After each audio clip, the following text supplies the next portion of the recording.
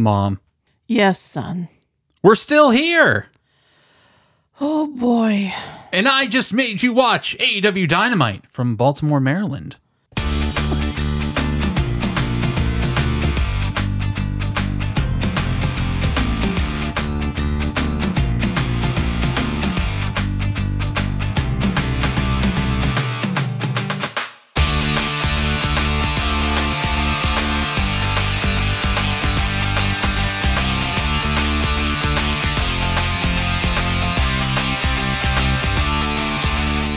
Welcome, everybody. Welcome to I Made My Mother Watch Wrestling M3W2, the only podcast on the internet that needs Jake the Snake Roberts on speed dial.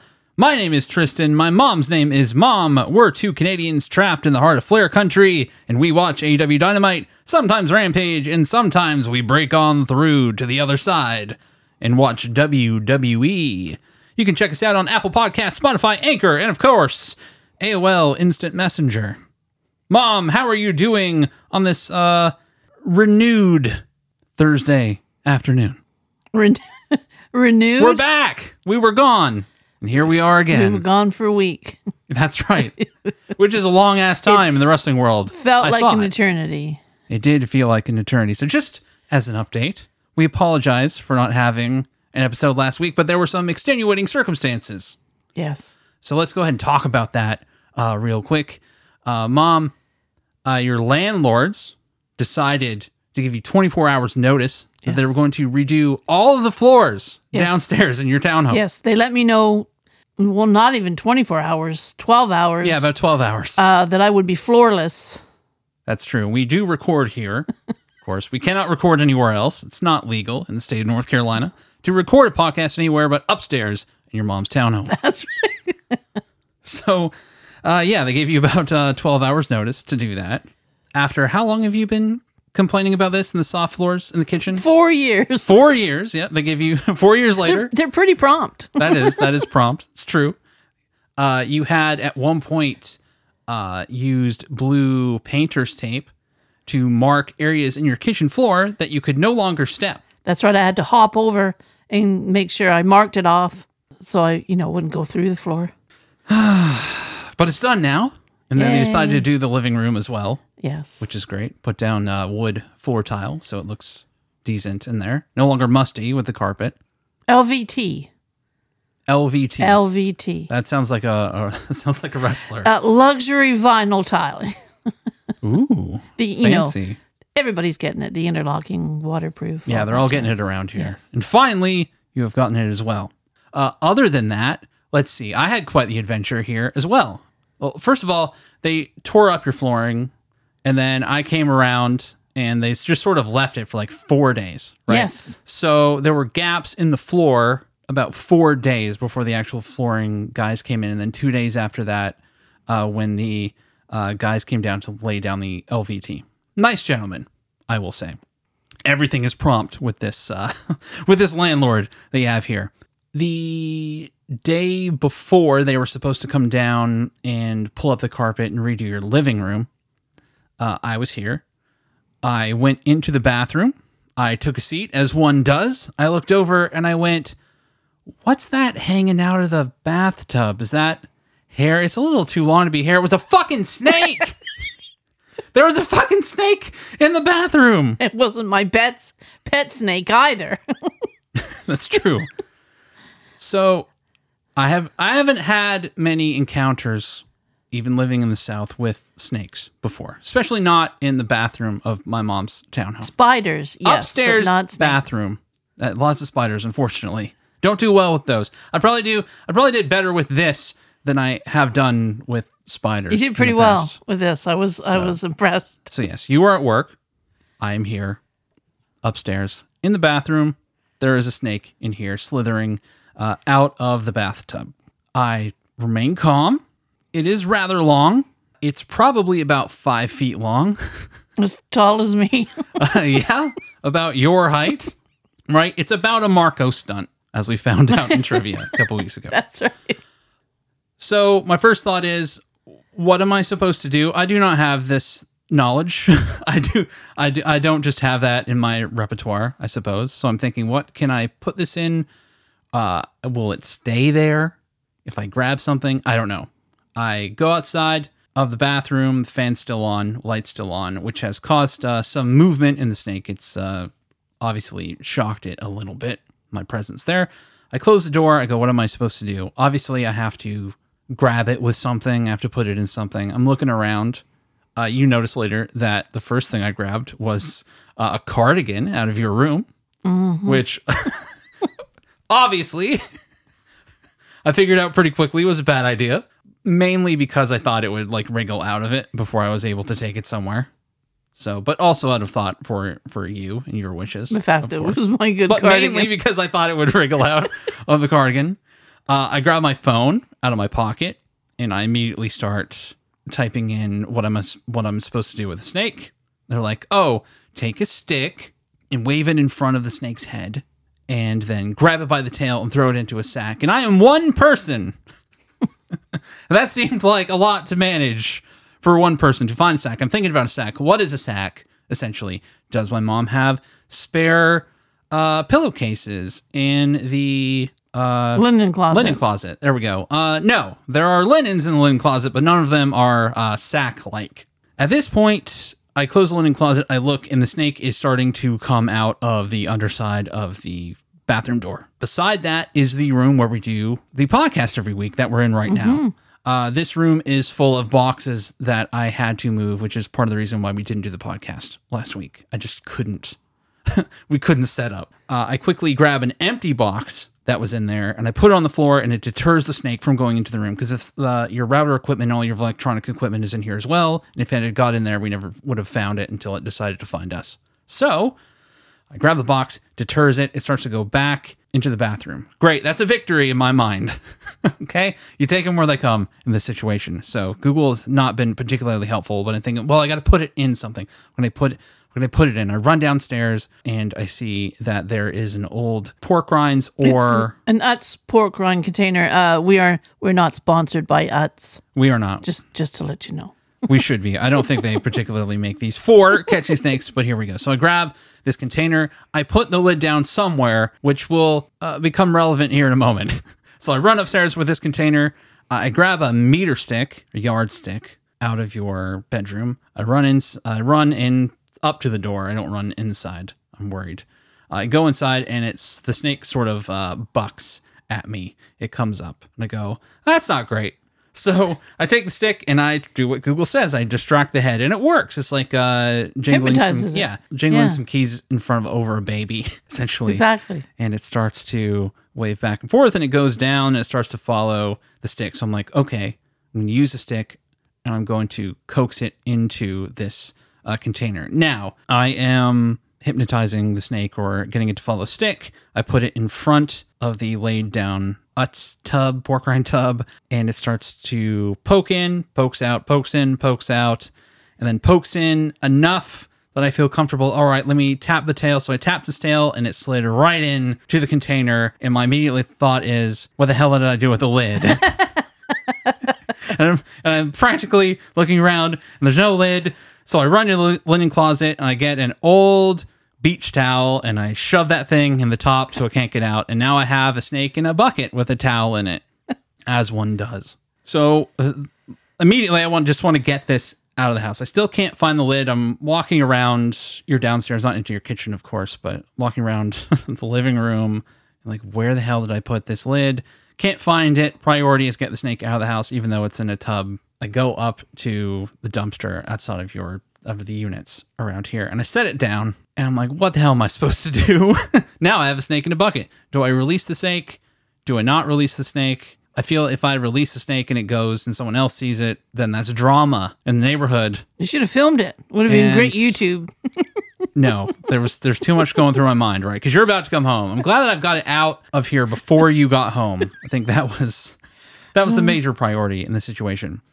But I just put it in the garbage the way it was after a while. And I'm like, okay, if it gets knocked over and the snake gets out, snake wins. But I don't have to be here for it, right? If it doesn't and the garbage comes and gets it later, snake probably still gets out after they pick up the garbage. Most likely, yeah. They picked up the garbage today. So I assume the snake is roaming free somewhere that's not here. Anyway. It's pretty long, though. It probably made its way. Was that the responsible thing to do? I don't know. I don't handle snakes. It was the for a panicked living. thing to do. Afterwards, I find out that it was a black rat snake. Right. So it wasn't poisonous or anything. But you don't know that at the time. There just happens to be a snake there in the upstairs bathroom of your mom's townhome, and you do what you got to do. So, Something never experienced before. We didn't have a podcast last week. And those are the reasons why.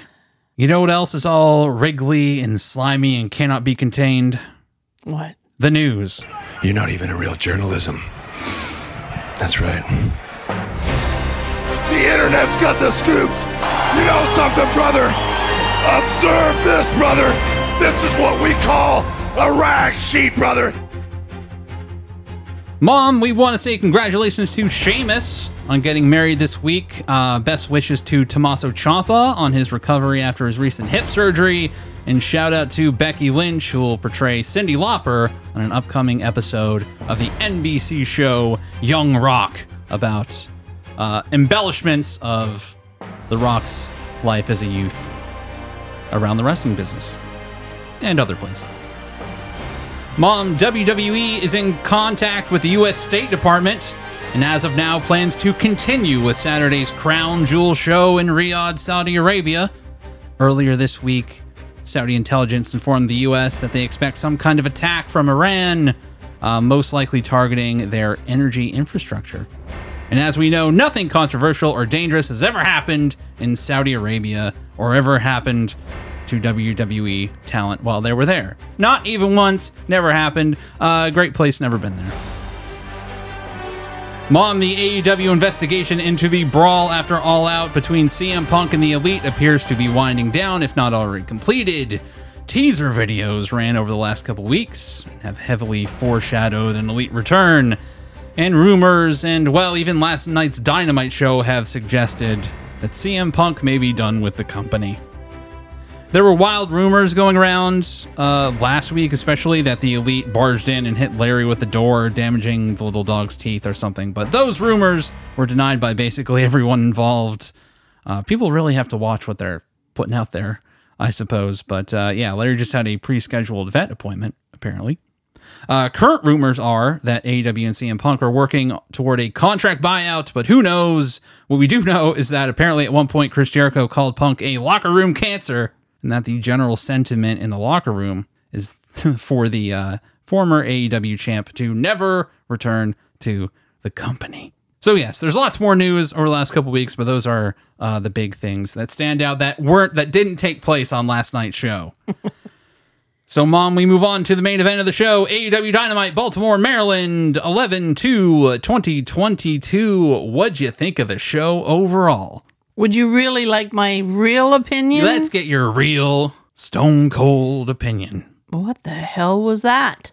That was not the greatest episode of Dynamite that I've ever seen in my life. Just overloaded. Too much, people. Too much.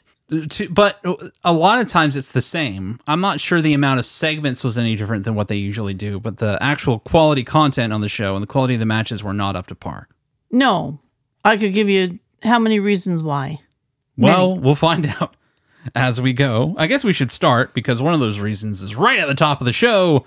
Mom, we start out the show with Darby Allin versus Jay Lethal in a grudge match after 2 weeks ago. Jay Lethal and Sanjay and them trapped Darby under a garage door in the stadium. It felt really weird because you watched last week's show. I didn't watch last week's show, but this is one of many times that I watched the show and I felt like I didn't need to watch last week's show at all. Right? Because 2 weeks ago we had Darby Allin, Jay Lethal, and now we're starting out and it's like I never missed an episode. I almost felt like I didn't need to watch last night's show. Like I was better off not watching last night's show. Mom, what'd you think of Darby Allin and Jay Lethal? I have no problem with Darby Allin and Jay Lethal. It's everything around everything that came after that. So yeah. Okay. Yes, I get. So this was an all right match. There was some interesting stuff in it too. Like I said, felt like I didn't miss anything from 2 weeks ago. Lethal and Darby meet at the beginning in a brawl. Satnam Singh has made a career of standing there, and he continues to stand there. Lethal hits a monkey flip on Darby on the outside, who lands but doesn't carry his momentum forward. So he just starts waving his arms and then runs himself into the steel steps in what is one of the funniest spots that I've seen probably all year. Lethal beats his ass all over. Darby makes a comeback. He tries a suicide dive into Singh. Wow. Who just stands It there. was just like hitting a brick wall. He does. Poor Darby. Singh is out there doing Singh is out there doing what he's paid to do, which is stand And risk his life. That's true. And just be, he just takes this. He doesn't move. And after he doesn't move and gets hits by the suicide dive, Bryce Remsburg ejects him in Sanjay Dutt from ringside, which was also equally hilarious, as that made absolutely no sense. And let's see here. As he's distracted, sending them out, a Sting impersonator attacks Darby on the outside, allowing Lethal to hit the lethal injection for the win. Back in the ring after the match, the Sting impersonator reveals themselves to be... Who was that? Cole Carter. Cole Carter. Cold Cuts Carter. That's certainly a gimmick idea. He's fresh out of the factory, so perhaps... Who that's in the way hell they'll is go. Cold Cut Carter? I believe everybody in the arena was saying that as well. Right? This was what they call an anti-pop. Wow. Where all the energy is sucked out of the building here. So yes, old Cole Carter from the factory is there. Some people chant, "Who are you?" Then Sting's actual music hits, and then a man in black hits the ring, and oh god, he's wearing a cowboy hat. Oh no. Oh god, no! Fresh off participating in the attempted suicide of Ric Flair, it's Jeff Jarrett. And I didn't even know who the heck Jeff Jarrett was. You've never seen Jeff Jarrett? Never, ever in my lifetime. You are the luckiest person alive.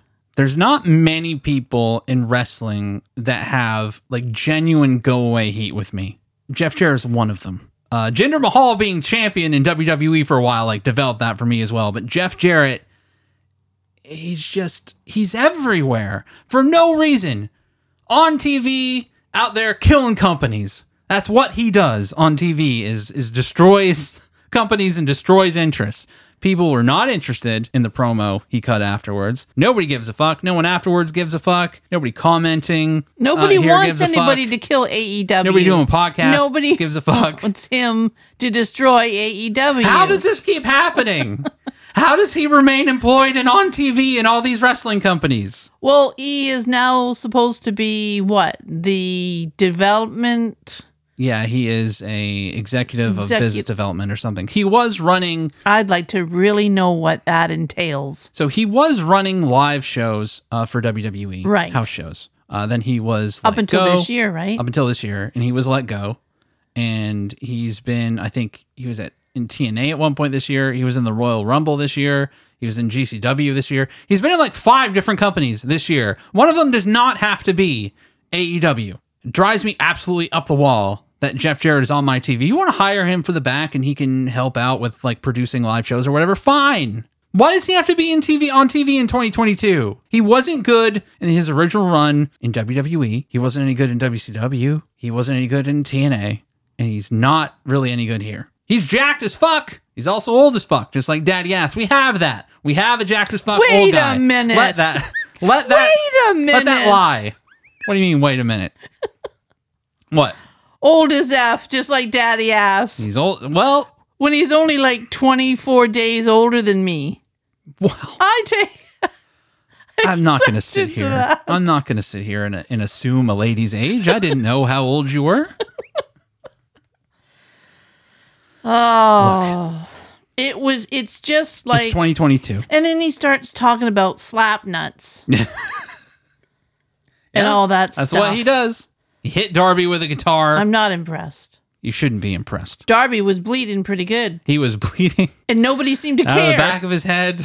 Nobody they were watching seemed to care. In the ring, bleed out of the back of his head because this is the Jeff Jarrett special. This is get Jeff Jarrett over at any cost because Jeff Jarrett says so. Fuck Jeff Jarrett. You know what? They failed. I don't believe anything about getting over happened with that. I almost, somewhere in the back of my mind went, just quit. Just don't watch the show anymore. Just fucking don't do the podcast. No. Just don't do it. But will I not hate Jeff let Jarrett Jeff on my Jarrett television. defeat me. Look, people must like him because he keeps being hired everywhere. I don't want to see Jeff Jarrett on TV. He can be in the back if he wants to come out and be like a mediator or get beat up or get, in the back. Like Jerry Lynn a couple weeks ago for ROH, Jericho gave him the tombstone on the ramp. Fine. That's another thing. Jericho's doing that stint. Okay? They're doing that storyline. We don't need another, I'm going to destroy AEW from I believe him. Some unknown guy to me, Jeff Jarrett. Fuck Jeff Jarrett. So it's like, hello. I don't want to go into his history. I don't just fuck Jeff Jarrett. You got enough of an impression as a first impression of what Jeff Jarrett is. I know. And there's no place for him on TV in 2022. And someone out there is going to go, I'll just give him a chance. He's gotten a chance. He's gotten a chance in every company imaginable, even this year. Fuck Jeff Jarrett. Who's making these decisions? Tony Khan. Tony. Right? Tony. He's making all the decisions. We need to meet Tony. There's somebody back there. Jeff Jarrett's friends with everybody. They say, why don't bring Jeff in? Bringing Jeff in does not mean putting Jeff on TV. Tony, we need to have a talk. Anytime. He'll probably write you through Jeff Jarrett. He'll put himself over. And you don't need to be wearing a swimsuit. That's true. Okay. Maybe that's why you hired Jeff, because he's in such great shape for the Sports Illustrated swimsuit edition for AEW. Somehow we move on. I'm still watching the show. I don't know why at this point, but dedication. Yes, true. To the craft. We recap the main event storyline from last week where MJF fires the firm and gets beat down. So a little bit of a 3/4 babyface turn there for MJF at the end of last week's show. Apparently, we cut to a Moxley promo. It's another night for him, but it's a big night for Lee Moriarty. Moxley says he likes him a lot, but he's not mean or nasty or violent enough for the BCC. And tonight, he's going to give Moriarty a lesson in pain, and that match is now. So Excalibur asks if there's anyone in the industry who loves to fight more than Moxley, and Taz says no, and somewhere Finley is fuming. Mom, what'd you think of Moxley versus Moriarty? Okay. First of all, I have a question. Okay. Why did this match have to be? Well, I love Moriarty's Moxley part and of the firm. But how did this come to be? They ran a little angle. If you watch the package, they showed they ran a little angle with attacks and such. So yeah, it didn't have to be, but it was. And it's fine. Get Moxley on television. That's the way I felt about the match. It's just there. It was. It was a match. Undercut, which we'll talk about in a second. But and that's fine. And I expected that Jon Moxley would win. And he did. Well, he's the champion of the world, and Lee Moriarty is, of course, because this Lee match Moriarty. was not going to change him being champion or not. Like, I knew that. No, it was a title eliminator. So if you beat the champion once, then you get a title shot. And that wasn't going to happen. No. So no, it never was happens. a given. It'll happen once. Like one day down the line, it will happen. It'll probably happen to a heel, right? It'll happen to a heel where a plucky upstart babyface will get a win and then lose in the second match or something. So that match didn't really need to happen. Like, Jon Moxley could have went on vacation. Lots of things didn't need to happen. When Jon is Moxley he could have going went to off. get to go on vacation? Well, his wife is just tired, so the answer is approximately never. So yeah, this match was okay, I suppose. Decently competitive for what it is. At one point, everyone in the first few rows gets up and they're looking around. I'm like, is there a fight? Like, usually this happens when people start fighting or someone's getting kicked out, but I didn't hear any chant starting until later, and they were chanting like MVP. It turns out to be Ravens quarterback Lamar Jackson, who shows up in the middle of the world champions match, not a title match, but he just shows up and takes away like any possible heat from it, sort of undercuts it, which is somewhat annoying. But Lamar Jackson arrives just in time to not have to see Jeff Jarrett. So who's really smart in this situation? It's certainly him rather than me.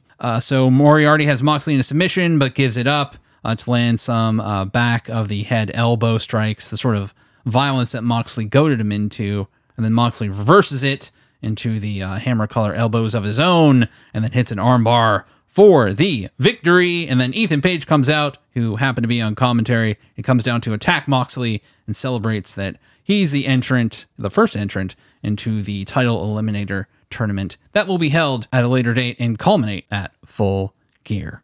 I don't know much about Ethan Page either. Well, he's on commentary. They're getting him a little more TV time. He is Canadian. Call it so my he's got ignorance. that going for him, right? For you, but he's a Canadian boy. No, Not doing it for you? No, not necessarily. No. Sad day. But hopefully they'll build him up in the future because I'll have to investigate. he could win the tournament. I'll have to investigate. He's big into toys. He's got a whole toy blog where he What kind searches of out toys?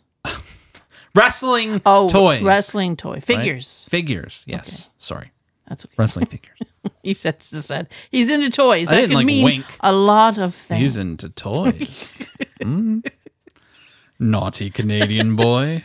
Why am I talking about this with my mother? I don't know. All right, Renee and Saraya are backstage for a pre-tape. She says, Saraya says that Baker doesn't care about anything or the division. Saraya's built divisions everywhere, blah, blah, blah. Saraya says she's been wrestling for 30 years. She is 30 years old. So she was a wrestling baby, according to her. She was born into it, molded by it, blah, blah, blah. Renee asks where she stands medically, and Saraya says she's got one more doctor to consult before she answers that. Okay. Ready? I'm ready. All right. First of all, you don't say in your lead up to this, Renee Paquette sits down. Paquette. Or Paquette. It's French. It's not like a ketchup packet. I was trying to Americanize it. Paquette. Well, she's Canadian. Yeah, I know. So.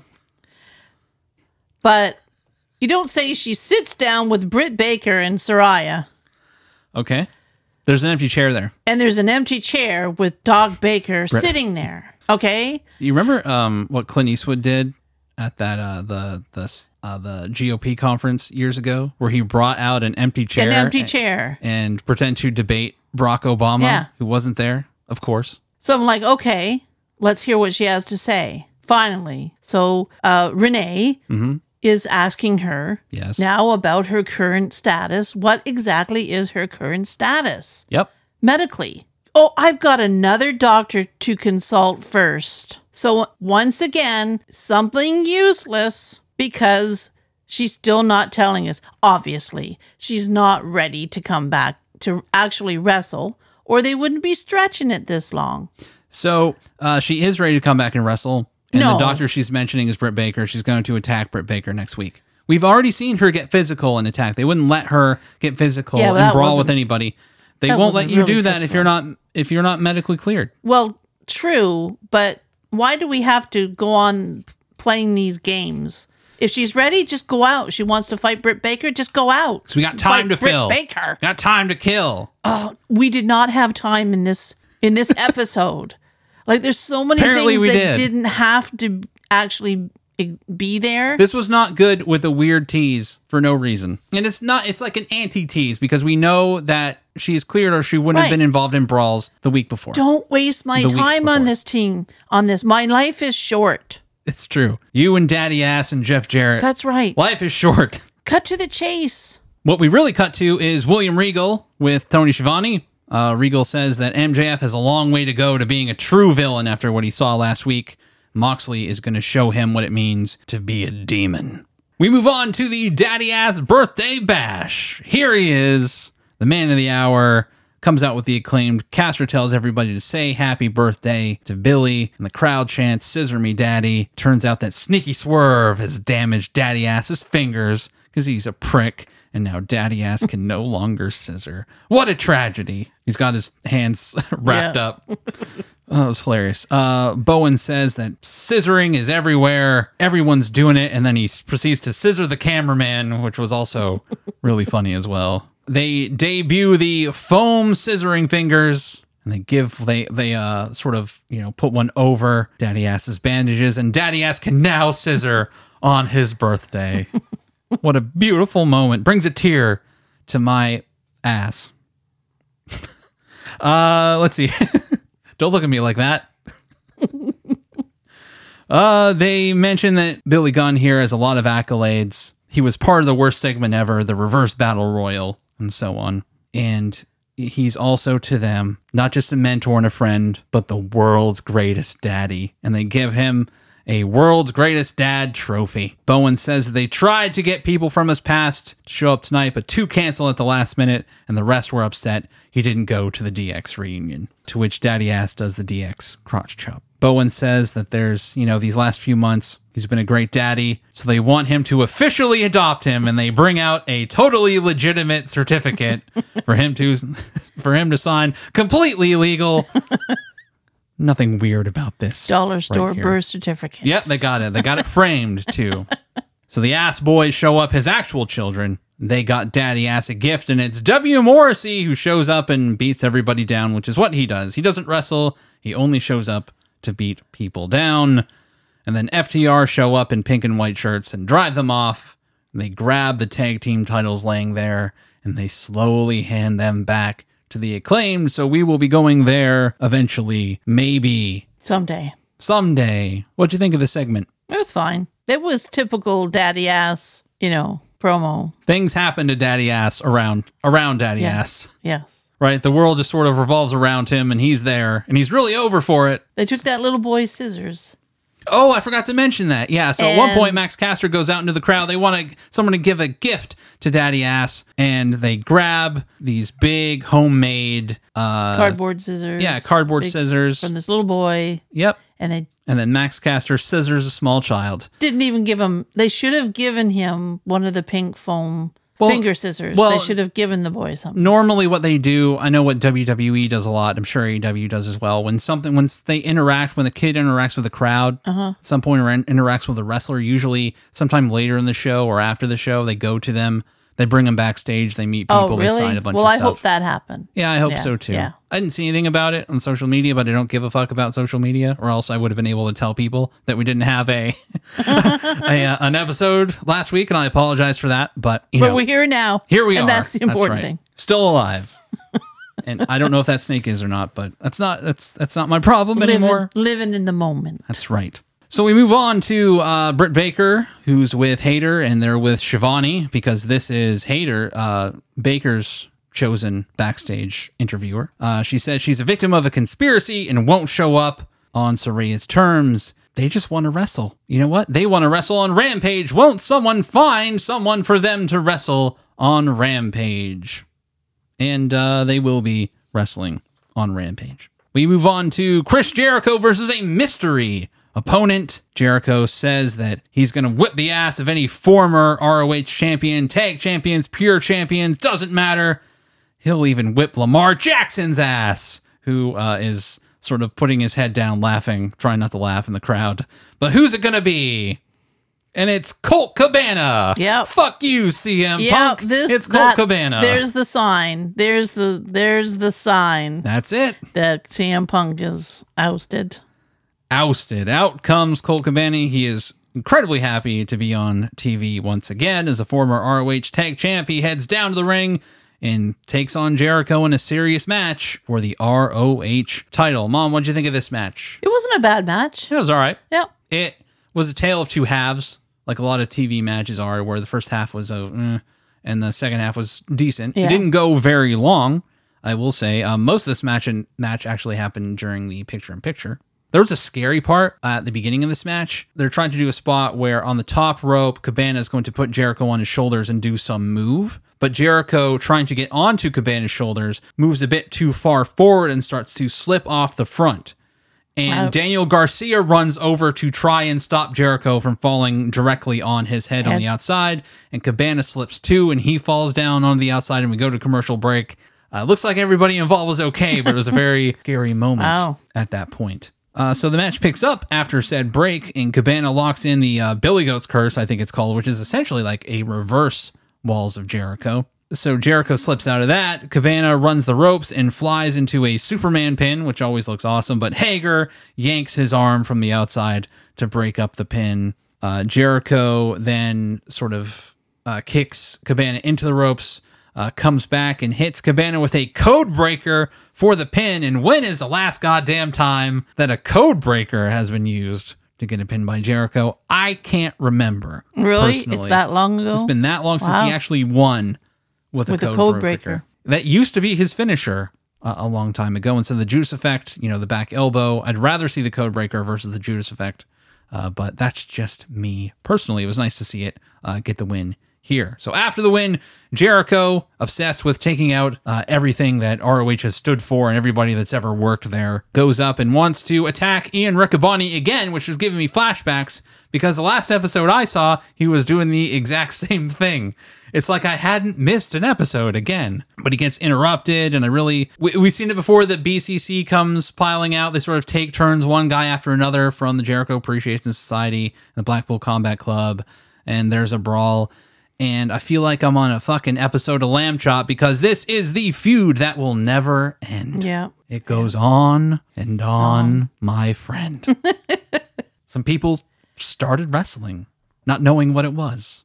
And they'll continue wrestling forever just because. It is a feud that never ends.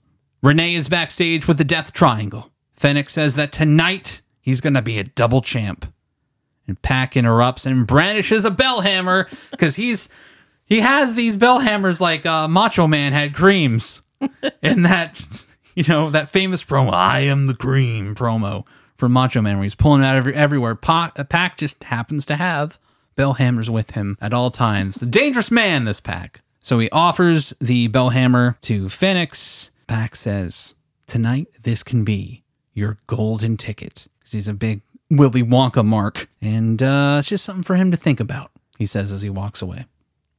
So we move on to Luchasaurus versus Fenix versus Orange Cassidy for the AEW All-Atlantic Championship. And the winner gets to face their dream opponent on Rampage. Man, what a fucking weird stipulation that is. But all right, we got to get into the angle after this match somehow. So that's what it is, I guess. Mom, what did you think of the match overall? I love this match. It was a pretty good match. I liked it. Like, it wasn't a great match just because 1,000 angles were happening within this match. Right. But it was pretty good. For me, good. it was the most entertaining match. It certainly was. Had that classic AEW energy to it, I'll say. I have never, ever wanted Orange Cassidy to win a match more than this match right now, tonight, because I am desperate to know, I wrote here in my notes, who Orange Cassidy's dream opponent actually is.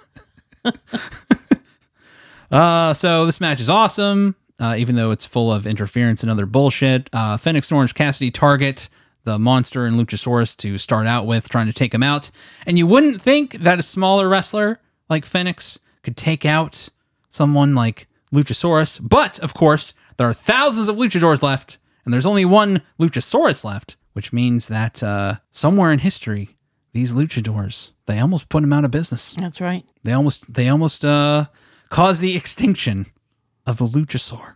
Orange Cassidy and Fenix have great exchanges. Luchasaurus comes back in and takes over. He starts beating their asses up and down the ring.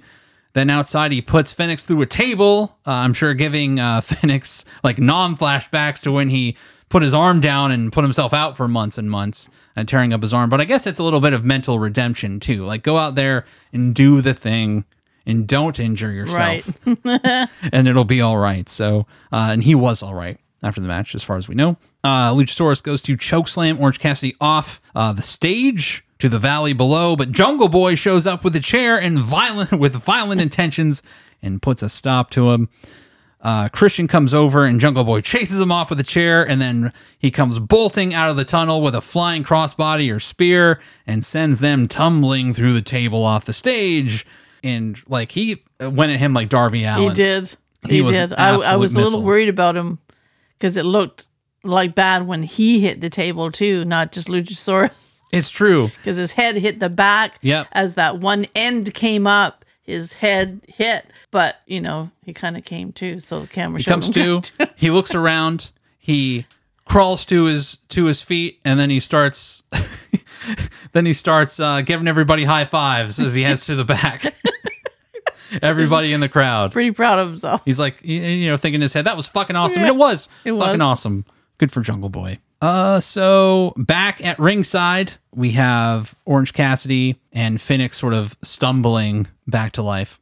Pac runs down and tries to give the bell hammer to Fenix, but Fenix refuses it and then gets in the ring, and after a brief pin exchange, eats an orange punch, and Orange Cassidy is still your champion of the Atlantic Ocean.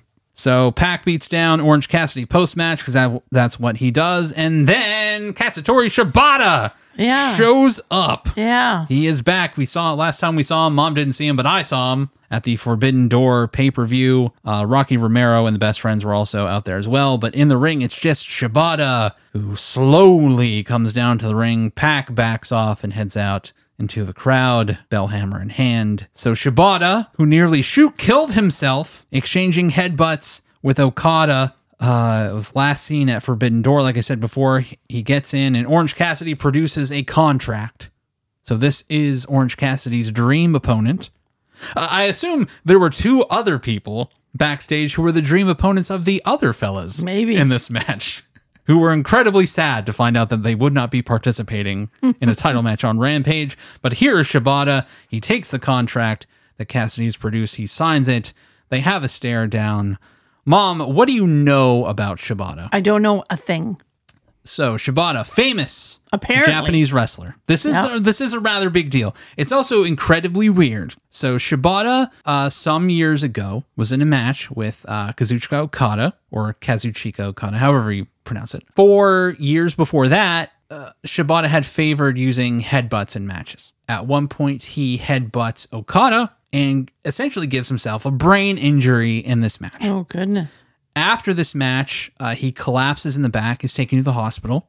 He has a subdermal hematoma and almost dies in surgery. Wow. He is told he'll be lucky if he walks, and he will never wrestle again. And it's a miracle that he survived. He worked his way back from that. He worked his way up to the point where he could be a trainer at the New Japan Dojo, training young lions. And last year, I think, he wrestled a sort of pseudo match where he wasn't supposed to take any bumps, and he took a few bumps in that match. And now he is here in America in his first real match back. Wow. Versus Orange Cassidy on Rampage in Atlantic City. That will be commentated by Mike Tyson. Yeah. What the fuck? I mean, cool.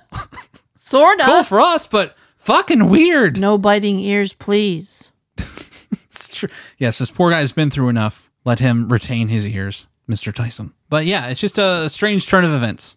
But I'm going to watch it. It's just... You going to watch it? Of all the places he could have come back and had a title match, right? In Japan, at the Tokyo Dome. It's in Atlantic City on a Friday night Rampage versus Orange Cassidy with Mike Tyson on commentary. Is Mike Tyson going to have a tiger with him? His own personal tiger that he used to have? He probably had to sell that at one point. Like he had on the movie. What was that movie? The Hangover. But it shouldn't be having tigers. They deserve to be on their own, doing their own thing. Mikey.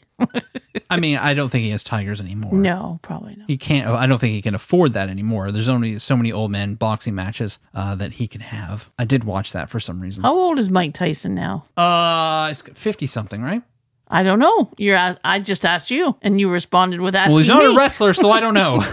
Hey Siri, how old is Mike Tyson? Oh, that's Alexa. That is Alexa. How old is Mike Tyson? 56 years old. He's just a flurry baby of 50-plus-year-old men invading AEW and Shibata, which is actually pretty cool. But strange, but cool. Tony Schiavone is backstage with Swerve Scott and the boss. No, the biggest boss, Rick Ross. Mom, what do you know about Rick Ross? Once again, not a damn thing. So here's Rick Ross. So how many's that now tonight that I don't know a damn thing about? I don't know a damn thing about Jeff Jarrett. Jeff Jarrett. You don't know a damn thing about Rick Ross? Or really Cold Cuts Kata or whatever his name is either. So that's maybe 4. Shibata. And Shibata.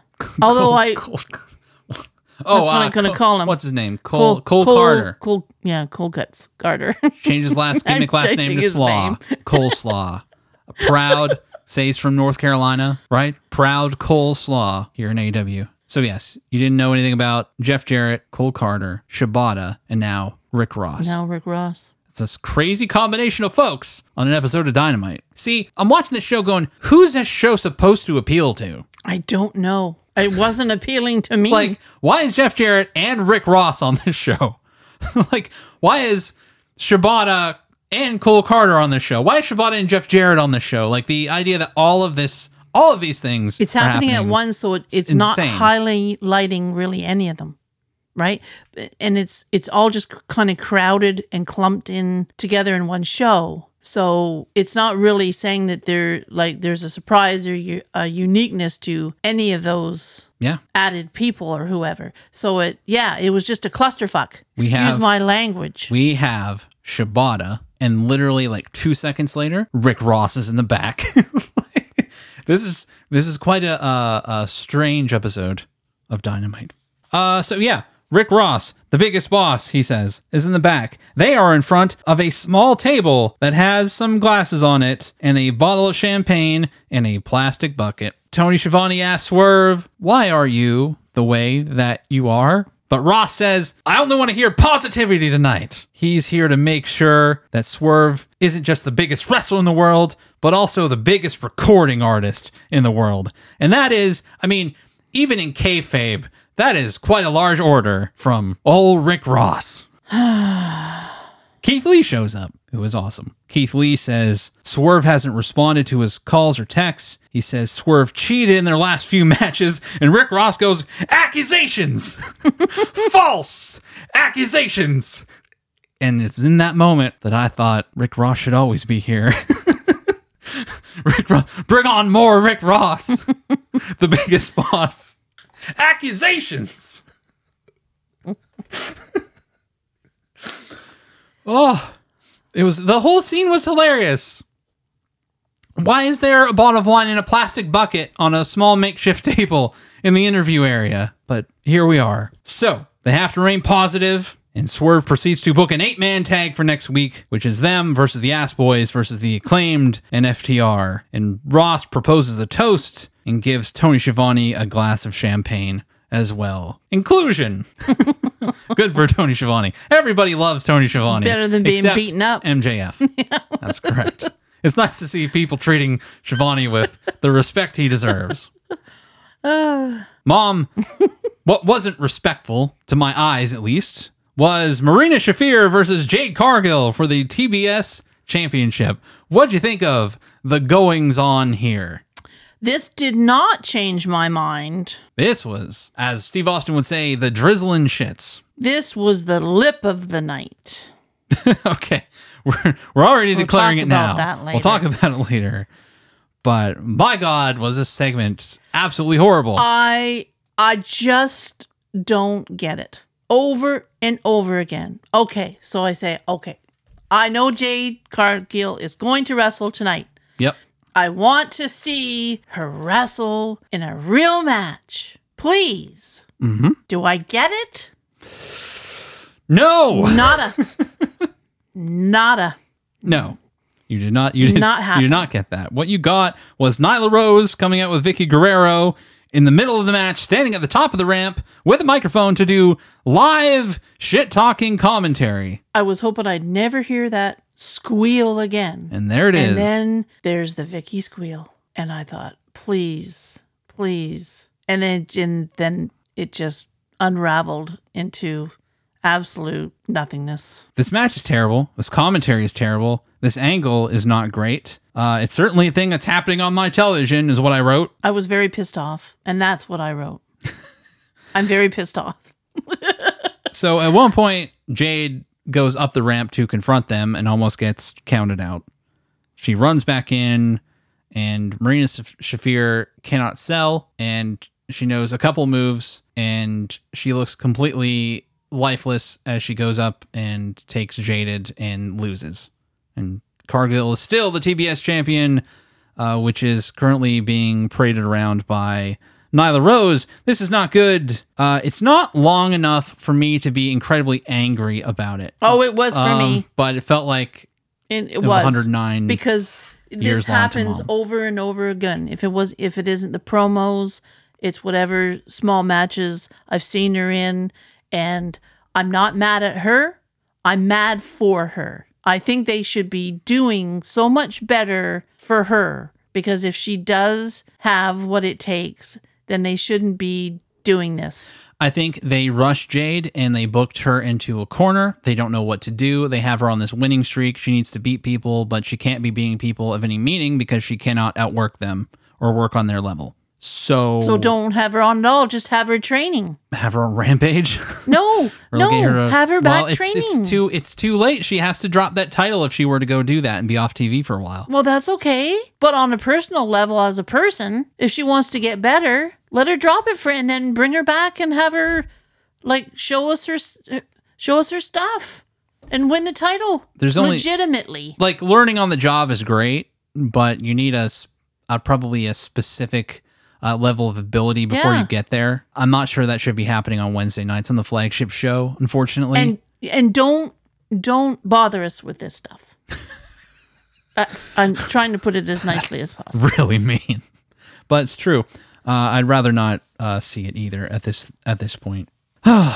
We move on to a House of Black promo package. I thought this was fucking awesome, the way they did this. Julia Hart is wrapping up the dead bodies of her fellow House of Black members here, with Buddy Murphy being conspicuously absent. But we have her wrapping up, Brody, along with the supposed body of Malachi Black, performing this ritual to essentially resurrect them, as a voiceover talks about how they shall be born again to return and suffer anew, because life is suffering. This is a great package, and I hope that when Malachi Black actually comes back, that he's healthy both physically and mentally as well. And I hope he gets a push consummate with his work rate and his character work, because he deserves a bit more than what he had gotten before. We move on to a promo package with Toni Storm and Jamie Hayter. During the pandemic, they lived together in England, which is an interesting fact that I did not know. But now things are different. They'll meet at Full Gear for the interim championship that Tony has defended about 100 times, but whatever. It's still the interim championship. It's a good promo package, and I think this should be a good match. The promo packages for AEW in the last couple months have been excellent, more ubiquitous, and they're a lot better in quality than they used to be too. So good on them. And I figured there'd be some angle for this. Was there an angle ran last week between Hayter and Toni Storm? I don't remember. But that doesn't mean that they got a package and there's going to be a match. So here we go. The main event of the evening brings us The Machine, Brian Cage with the Embassy versus Samoa Joe and his ROH television title. Mom, what'd you think of the main event of the evening? All right. First of all, let's separate the two. Okay. There's the match. Yes. And then there's the aspect of it being the main event. Mm-hmm. Okay. They should have been separated. Okay. To me, the match was fine. Okay. Okay. Because I like them both for their own, mm-hmm. right? Not a main event. No, not a main event. In that respect, I was extremely frustrated. To be honest with you, I'm not quite sure which one should have been the main event. Or last night. None of them felt like a main event. The three-way should have been the main event. Maybe the three-way, yeah, with Luchasaurus. It had the biggest angle at the end, too. And they did. And then Jungle Boy coming in. That would have been awesome for a main event. I agree. But just to have this regular match and call it the main event, I don't understand. I don't know what they were smoking. I really don't know what they were smoking when they organized it.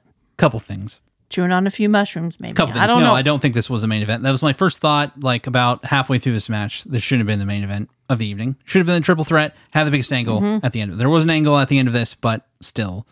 Shibata going to wrestle on Rampage in his first match back, really his first real match back, I think, in forever. That should be the main event angle. But then you can't transition directly from him to Rick Ross, so what the fuck do I know? What a weird show this was. At least Jeff Jarrett wasn't in the fucking main event. Anyway, this match is okay. There are some pretty good strength spots, I'll say, with Brian Cage hauling Samoa Joe. If he gives him a German suplex, I think outside of Brock Lesnar is the only one I've seen do that to Samoa Joe in quite a long time. But otherwise, there's not a lot going on here. It seems dumb of me to say as a fan, but I look at Samoa Joe and I'm not concerned, but he speed-wise has lost a step. Well, of course he has. And it's incredibly apparent.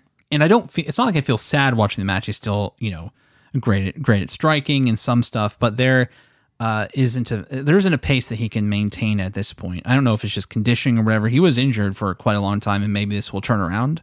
But I look at it and I go, okay, he's not there now, or at least not yet, I guess. Well, how old is Samoa Joe? Old Joe is 40 something, I think. I haven't got that far on my list. Alexa, how old is Samoa Joe? Joe Sinoa is 43. He's 43. He's which only actually isn't 43. that bad, yeah. But he's compared to some of these guys in Brian Cage as well. He's looking tired. He's looking a little slow. Yeah. He's got that Brock Lesnar hue 2 minutes into the match as well, but doesn't have that particular like cardio at the moment. Yeah. Maybe that changes in the long run, but it's just seemed a little plodding at times, unfortunately. The match is okay. Joe reverses Cage into a Cucina clutch and retains the ROH TV title. Yay! It was a mediocre match for a main event. It certainly wasn't the level of And it your wasn't a average main Dynamite event. main event, unfortunately. Yeah. I like seeing Joe, but it just wasn't. it kills me to a main watch when event. he's just a step slower Yeah. than he was even a couple years ago. Yeah. Like I said, there's a few matches in there that really didn't even need to be there tonight. Didn't really need to. It's really weird. I know, giving them work and everything. But It's really weird watching an ROH title match for a company that doesn't have a television show. Contrary to popular belief here, for Tony Khan at least, this isn't ROH TV. And that is a broader problem that we'll probably talk about next week. But yeah, that was the main event. After the main event, Wardlow comes out as the embassy start beating down Joe. And then Will Hobbs comes out and attacks Wardlow, and he stands tall with the TNT title. Completely different title than the title we just saw main event the show. But whatever, it's Hobbs, and it's the AEW title, so that's cool, I suppose. Mom, what was your match of the night? Orange Cassidy versus Luchasaurus versus Ray Fenix. I agree. Should have been the main event. A lot of bullshit. It's really weird to say that like this is the match of the night. It shows you the sort of weakness of the night when there's just tons of interference and tons of bullshit in this, and it's still the match of the night. Yep. I suppose. And it's mine as well too. Mom, who was your MVP of the evening? I don't have one. Me either. Nothing really stood out here. Nope. As far as individual performances go or anything. Mom, who was your least impressive performer of the evening? Well, I think I mentioned it earlier. The lip. The Cargill fiasco. Marina Shafir, Nyla Rose, fiasco. Vicky Guerrero. All of them, to me, my least impressive performers of the night are Jeff Jarrett and Tony Khan. Fucking 2022, and I still have to see Jeff Jarrett on my goddamn television. The fuck? Jesus Christ. This was my first time seeing him, and I still didn't want to see him. It's like fucking looking outside and seeing the Grim Reaper. Get off my lawn, fucker. It's not my time yet. Get off my lawn. Get out of my ring. Oh, terrible. Terrible. So yeah, not the greatest episode of Dynamite that I've ever seen. No. Probably the first, like, out of a long run of pretty decent Dynamites. And, like, apparently they didn't, like, this was going to be the lowest rated show of the year or something based on the competition in the World Series that was on. But, like, I don't care. Like, I watch this. If it should maintain a certain level every week. That's Like, some is that- WWE bullshit to throw some Jeff Jarrett at me when you think no one's watching. Is that the reason why they cluttered it? Because they thought adding Like- so much going on would make it somewhat better, but it just totally clogged my mind. I think I it was felt so cluttered. frustrated. It felt cluttered because some of it was genuinely awful, like Yeah, it Jeff was Jarrett just and such. Like otherwise, they usually do 100,000 things a week, but enough of it's good that it sort of keeps And rolling. it makes sense. Some of And it didn't make sense in there. They did not have the match quality tonight to hold up the rest of the show like they usually do. No. They But- had stuff that they shouldn't have bothered me with. It's true. And yeah. Mom, it's that time of the evening where we put your wrestling knowledge to the test in something that we call Timeline trivia. And there is Gorgeous George throwing out the gold Gorgeous Georgie pin. See me, I'm real plain and simple and direct. They call me Hot Rod. Everybody knows it. I don't have to say what I am, because I've done it. But to be the man, you gotta beat the man. And I'm saying, whoo, right here.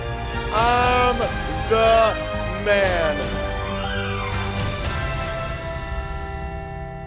You are a sniveling little suck-up sellout full of suffering succotash, son. Mom!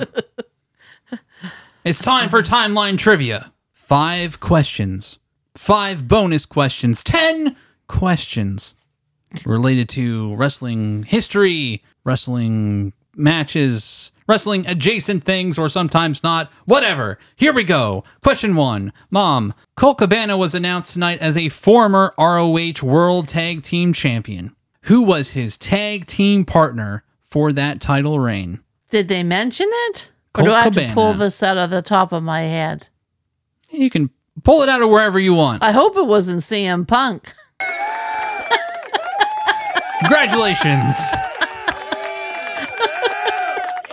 CM Punk was the answer. Who else could it have possibly have been? Oh. Mom, bonus question. Over or under 1 year since Colt Cabana last wrestled on Dynamite? Over. You think it's over? Well, the last time I saw him wrestle. Not the last time you saw him. The last time I saw him was before the pandemic.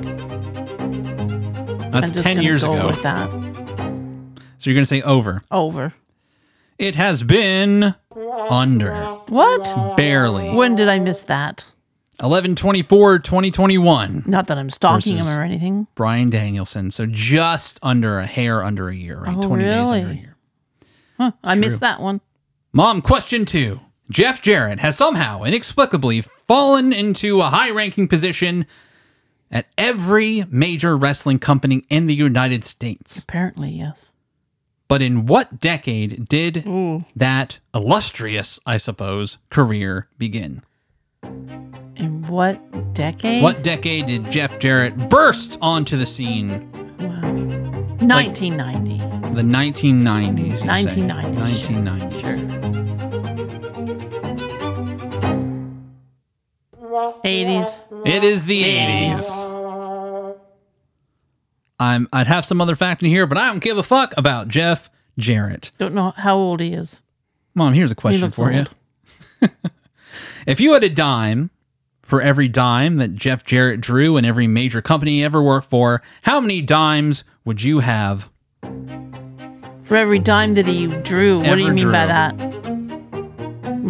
Drawing money is the goal for a wrestling company. If you had a dime. If I had a dime. For every dime, 1-to-1 ratio that Jeff Jarrett ever drew for a wrestling company, how many dimes would you have? I would probably have 100,000 dimes. You would have 0 dimes. 0. He didn't make any money for anybody? Broke 6,000 guitars and never drew a dime. Did he put them all into bankruptcy? That was a famous quote from, well, some of them. Famous quote from Mike Graham of the Graham Wrestling family. The late, I will say, Mike Graham as well. But yeah, it's a famous quote about Jeff Jarrett. Broke 6,000 guitars, never drew a dime. Wow. Mom, question 3.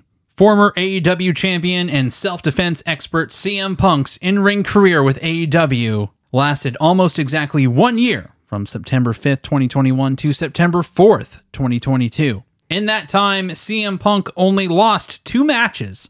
One was to Jon Moxley in 3 minutes, and the other was to whom? Who else did he wrestle? Jon Moxley and MJF? Can't remember. This old mind can't remember. That is it correct. Was MJF. Okay, yay! MJF beat him in Chicago. Twice in one night. I've got 2 as he would CM claim. Punk questions right. You do. Bonus question. Over or under 25, the number of total matches CM Punk had in his AEW run. Over or under 25 Yep. in Did he have more or less than 25 matches? in his His whole run, this whole His- year. Oh, this whole year? Over or under 25 he wrestled that much? Under. He had 23 matches Wow. in his Where was I illustrious for any of those? AEW career. Damn. Well, you weren't. Well, you only saw about the second half of Yeah. it, right? But still, good job. All right, Mom. Question 4. Simple question. Is Brock Lesnar actually a Canadian citizen? He lives in Canada. He lives in Canada.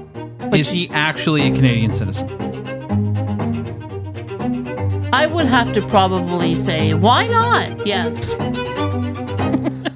I mean, immigration's up there's nice, but they're not that nice. What? Brock Lesnar, can I be a citizen? No. Why not? It's just like here in the United States. If you have the money and you can prove to support yourself, they'll let you in the country as long as you turn out clean. And the Queen? What? no, he's not a Scientologist or anything. But Give I you mean, a pack of wet wipes as you cross the border? when immigration investigates you and makes sure that your record's totally clean and you're not a psychopath or anything, then yeah, I think he is. That is correct. Brock Lesnar I mean, why is not? a Why Canadian wouldn't citizen. you? He came out waving a Canadian flag Yay! to his last UFC fight and then promptly popped for steroids. Mom, bonus question. In our last episode, we found out that Yokozuna was not only not an actual Yokozuna, but he wasn't Japanese either. And neither was Mr. Fuji, actually. They're both from Hawaii. In fact, many wrestlers have gimmicked home countries. Mom, which of these wrestlers wasn't actually born in their build country? Ivan Koloff, the Iron Sheik, or the Mountie, Jacques Rougeau? The Iron Sheik. You came up with that pretty fast. Yes. So you think he's not actually from Iran? Not Iran. He is actually from The Mountie. Iran. The Mountie. You've been humbled I've by been- the Iron Sheik. The Mountie was from Canada. You know who else was from Canada? Ivan Koloff Was he? was from Quebec. Interesting. Yeah. I had no idea until I actually looked that up. Mom, question 5. Platinum recording artist, purveyor of positivity, and declarer of accusations, Rick Ross claimed he would make old Sneaky Swerve the biggest recording artist in the world. He also claimed that he was the biggest boss. But which boss is actually bigger, Rick Ross or Bruce Springsteen by height? Oh, Who is the biggest boss? I don't remember what Rick Ross looks like. You just watched it. I know. He's just a large dude. It's hard to say exactly how large he is because he's standing next to 2 large dudes, including Keith Lee. Right, and I don't And how big is really know Bruce how Springsteen? how big Bruce Springsteen. I don't think he's that big. Rick Ross. Rick Ross, the boss. You are correct. Yeah. Rick Ross. Look, I want to stress this because you don't know what's real, what's not. Right? It could just be kayfabe numbers on Google. 5'11" for Rick Ross. 5'10" for Bruce Springsteen. But it could all be bullshit. I don't know. But for now, for what I saw, Rick Ross is indeed the biggest boss. All right, bonus question. Last question of the night. Which number is bigger? The amount of times CM Punk has lost in AEW or the amount of Billboard #1 hits Bruce Springsteen has recorded? Which number is what? Which number's bigger? Is bigger. CM Punk lose more times in AEW or did Bruce Springsteen have more #1 hits? Bruce Springsteen had more #1 hits. Oh, I Bruce lost the CM Springsteen Punk question. had 0 What? #1 hits. Did he really? Recorded himself. See, wow. he wrote Blinded by the Light, Right. performed by Manfred Mann, which went to #1. But he did not, he's not the performer of that song. Okay. His actual discography has 0 #1. Plenty of hits, but 0 #1 hits, which was incredibly surprising when I looked it up today, but it is the truth. You actually did pretty well this week, I think. Or maybe I'm slipping. You think you're not sure? Who knows?